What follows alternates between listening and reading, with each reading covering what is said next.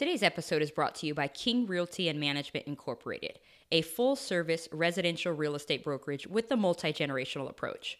Are you looking to invest in real estate here in Texas? Or, better yet, are you looking to sell your home? Be sure to contact King Realty and Management.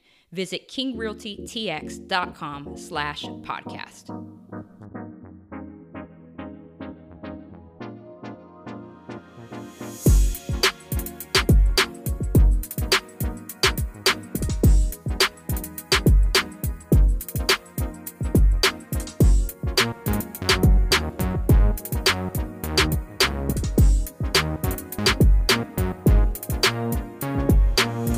Millennial versus Machine, how I got someone else to pay off my student loan debt and how you can do the same thing. Let's jump right into today's conversation. Hello, it's Courtney again with another episode of Millennial versus Machine. Thank you for joining me on this episode today.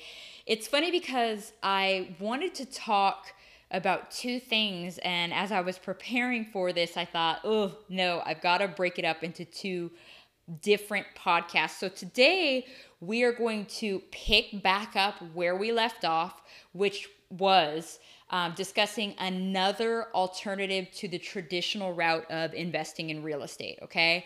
So just to kind of back it up a little bit, before we talked about investing in what is known as a REIT, a real estate investment trust. And today we are going to talk about a second alternative to the traditional route. Before I do this, I wanted to share a quick little email that I got the other day. I'm not going to share her name because I didn't ask her if she wanted to be made known. But I received an email and it just totally blessed me, and I'll tell you why here in a minute, but this is what she said. She says, "Hi, Courtney. I just received my very own copy of Millennial versus Machine. I too have student loan debt. I also had the idea of purchasing property as a solution, but then I thought it to be just a pipe dream. But hearing your story made me believe that it is possible. I can buy an asset that will pay off my student loans. Thank you so much." So this blessed me particularly because last week, you guys know that I was having a hard time and I took a little pause and was encouraged last week just at the thought that our purpose is tied to our testimony, and our testimony really has the potential of helping a lot of people. And so I get this email within the last couple of days and I'm like, okay, Court, you're on the right track. So I share this with you guys because yes, you can invest in real estate, okay? And also you have a testimony that you can share, that you can use to help other people. Like, it's way beyond student loans. It's way beyond just us personally, but it's about helping others. And so I just wanted to thank the individual that sent me that email, and just, it blessed me. And you guys blow me away just sharing the reviews of the book and asking questions and stuff like that. So thank you. Okay, so let's talk about another alternative to the traditional route of investing in real estate. Real quick, just to recap, traditionally investing in real estate is what I did. Got a mortgage, bought a property, rented the property out, and the rest is history. You got to read the book, which is available on Amazon, if you forgot. The second one, the alternative to that, if you're like, you know what, I just don't have enough money to put down, I'm not ready to do the traditional route, but I still want to earn money somehow. The other alternative that I talked about is investing in a real estate investment trust. And I'll link in the show notes, I'll put what episode I talked about that. I want to say it is episode 28, where we talk about REITs, real estate investment trusts. There, you're actually investing in shares of a company that owns different real estate assets, okay? Now, today, I want to talk about syndication, real estate syndication, or you'll hear me use the term syndicates, okay? And this is the second alternative to the traditional investing route. And I'm going to tell you what it is exactly. And then I think what really stands out is if I compare investing in a REIT to investing in a syndication or a syndicate. Okay. And then you really see the contrast, the big difference. Okay. So investing in a syndicate is basically where there is one individual who's the sponsor. Sometimes that sponsor has the most money or skin in the game. They identify a property. Usually they focus on a particular asset class. So like, let's say it's a, between 100 and 150 unit apartment complex. Okay.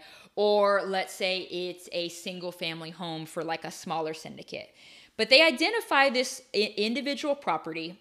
Then they get a bunch of different investors. It could be anywhere from 3 investors all the way up to 50, 100 investors. But they get other investors to invest in a particular asset. And it's like a crowdfunding for real estate, okay? So what that entails of is you've got this one individual sponsor who's kind of like the shot caller. And then you have, let's say, 5 other investors that are pooling their money together to invest in a particular project, in a particular asset. And that's how it goes. The sponsor typically is taking care of the day-to-day operations and providing the investors with either monthly or quarterly or annual reports. And then also all of the income from the investment or the losses pass through to the different individual investors. Okay. Usually a syndicate is like an LLC.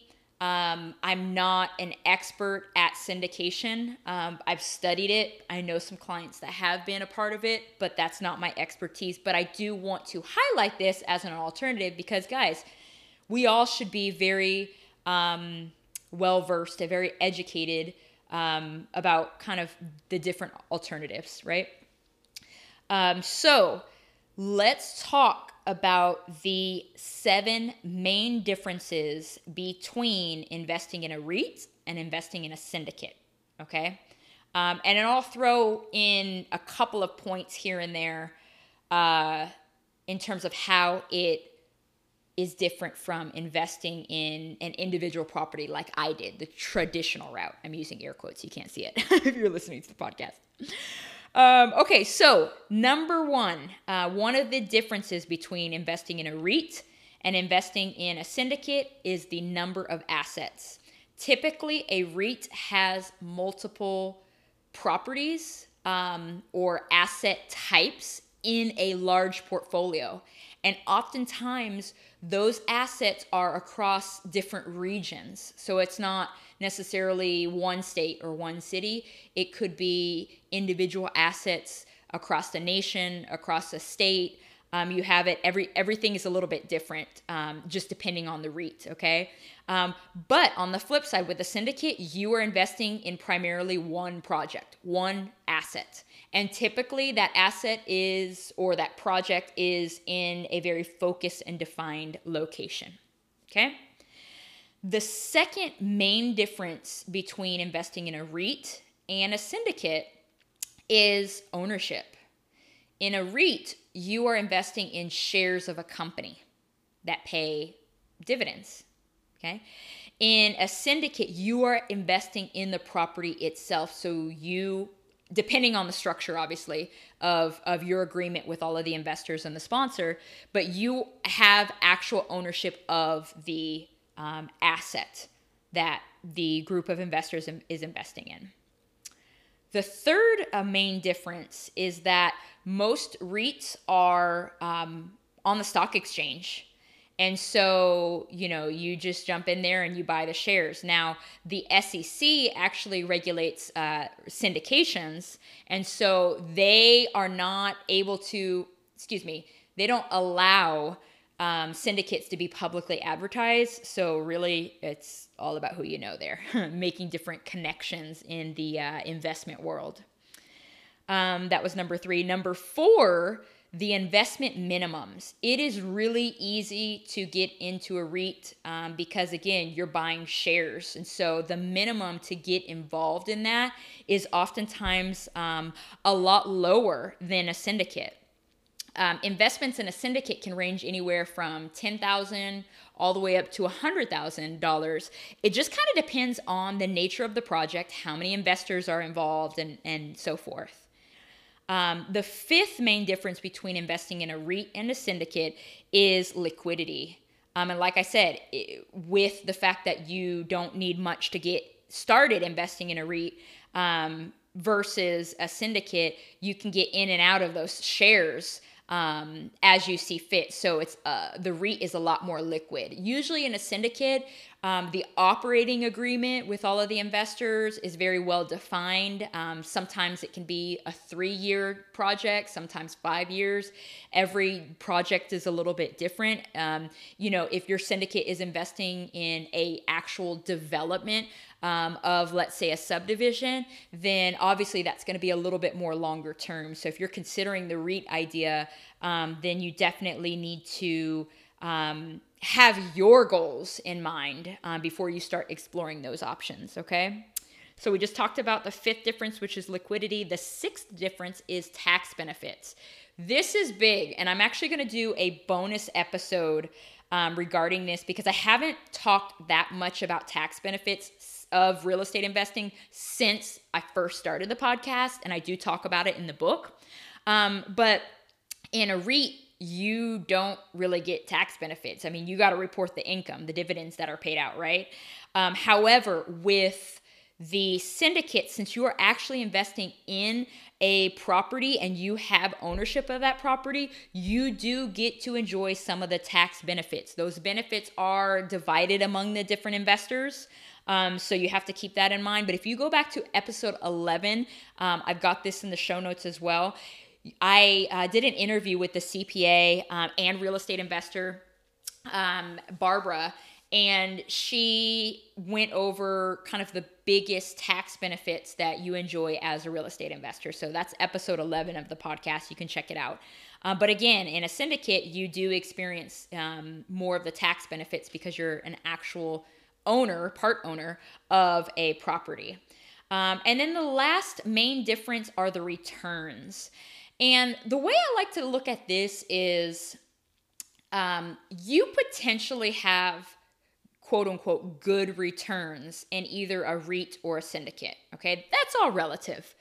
But I have noticed is the more you invest, the greater the yield. Okay. So with that being said, because it's easier for people to get in and out of REITs and the minimums are so low, I do believe, and again, this depends on the REIT. It also depends on the project that the syndicate is working on.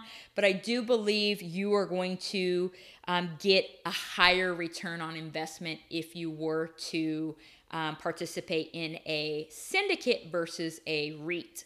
Now, let me tell you this, because in a syndicate, you are sharing the profits and the losses and the tax benefits with the other investors, your returns may be lower in that versus investing in the project yourself, right? Now, at the same time, we know that especially syndicates are sometimes larger projects, and so you also have to factor in the time commitment.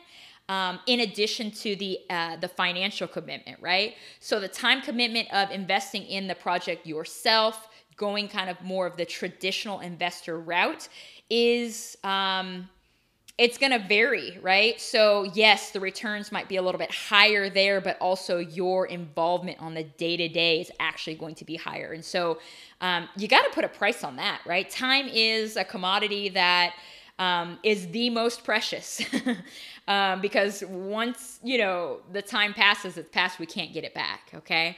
So I hope this gives you an idea of what syndication is. For some of you guys that may not want to be involved in the day-to-day, but you've got the capital to invest, this syndication idea might be good for you. Because I see a lot of the quote unquote dark side of business and investing. If you are considering this route of investing, you really need to make sure you do your due diligence. And you need to know who are these investors that are a part of it, right?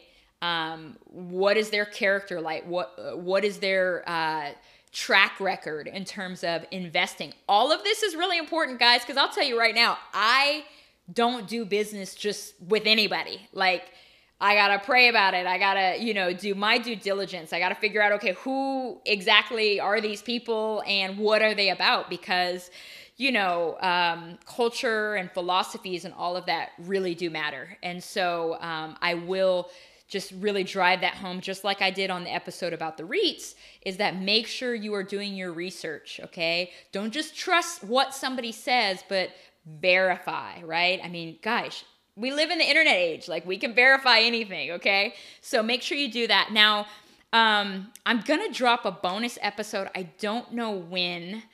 It'll probably be here in the next couple of days. And it has to do with Trump's tax returns. And it's not what you think, okay? But stay tuned because the bonus episode is coming. If you have any feedback about the podcast, definitely go to CourtneyMKing.com/podcast. Send me a message. And also, if you wouldn't mind subscribing to the podcast or rating, reviewing it, when you do this, it really helps the other people that may be interested in investing in real estate or getting their student loans paid through investing in real estate.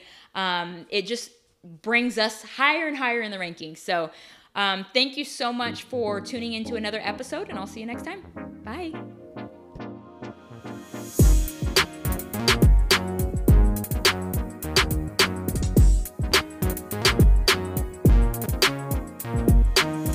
Well, thanks so much for tuning into today's episode. If you want to continue the conversation, be sure to visit CourtneyMKing.com/community. And oh, by the way, please subscribe, share, rate, and review this podcast. I would greatly appreciate it, and so would your peeps who are looking to get out of student loan debt. Until next time.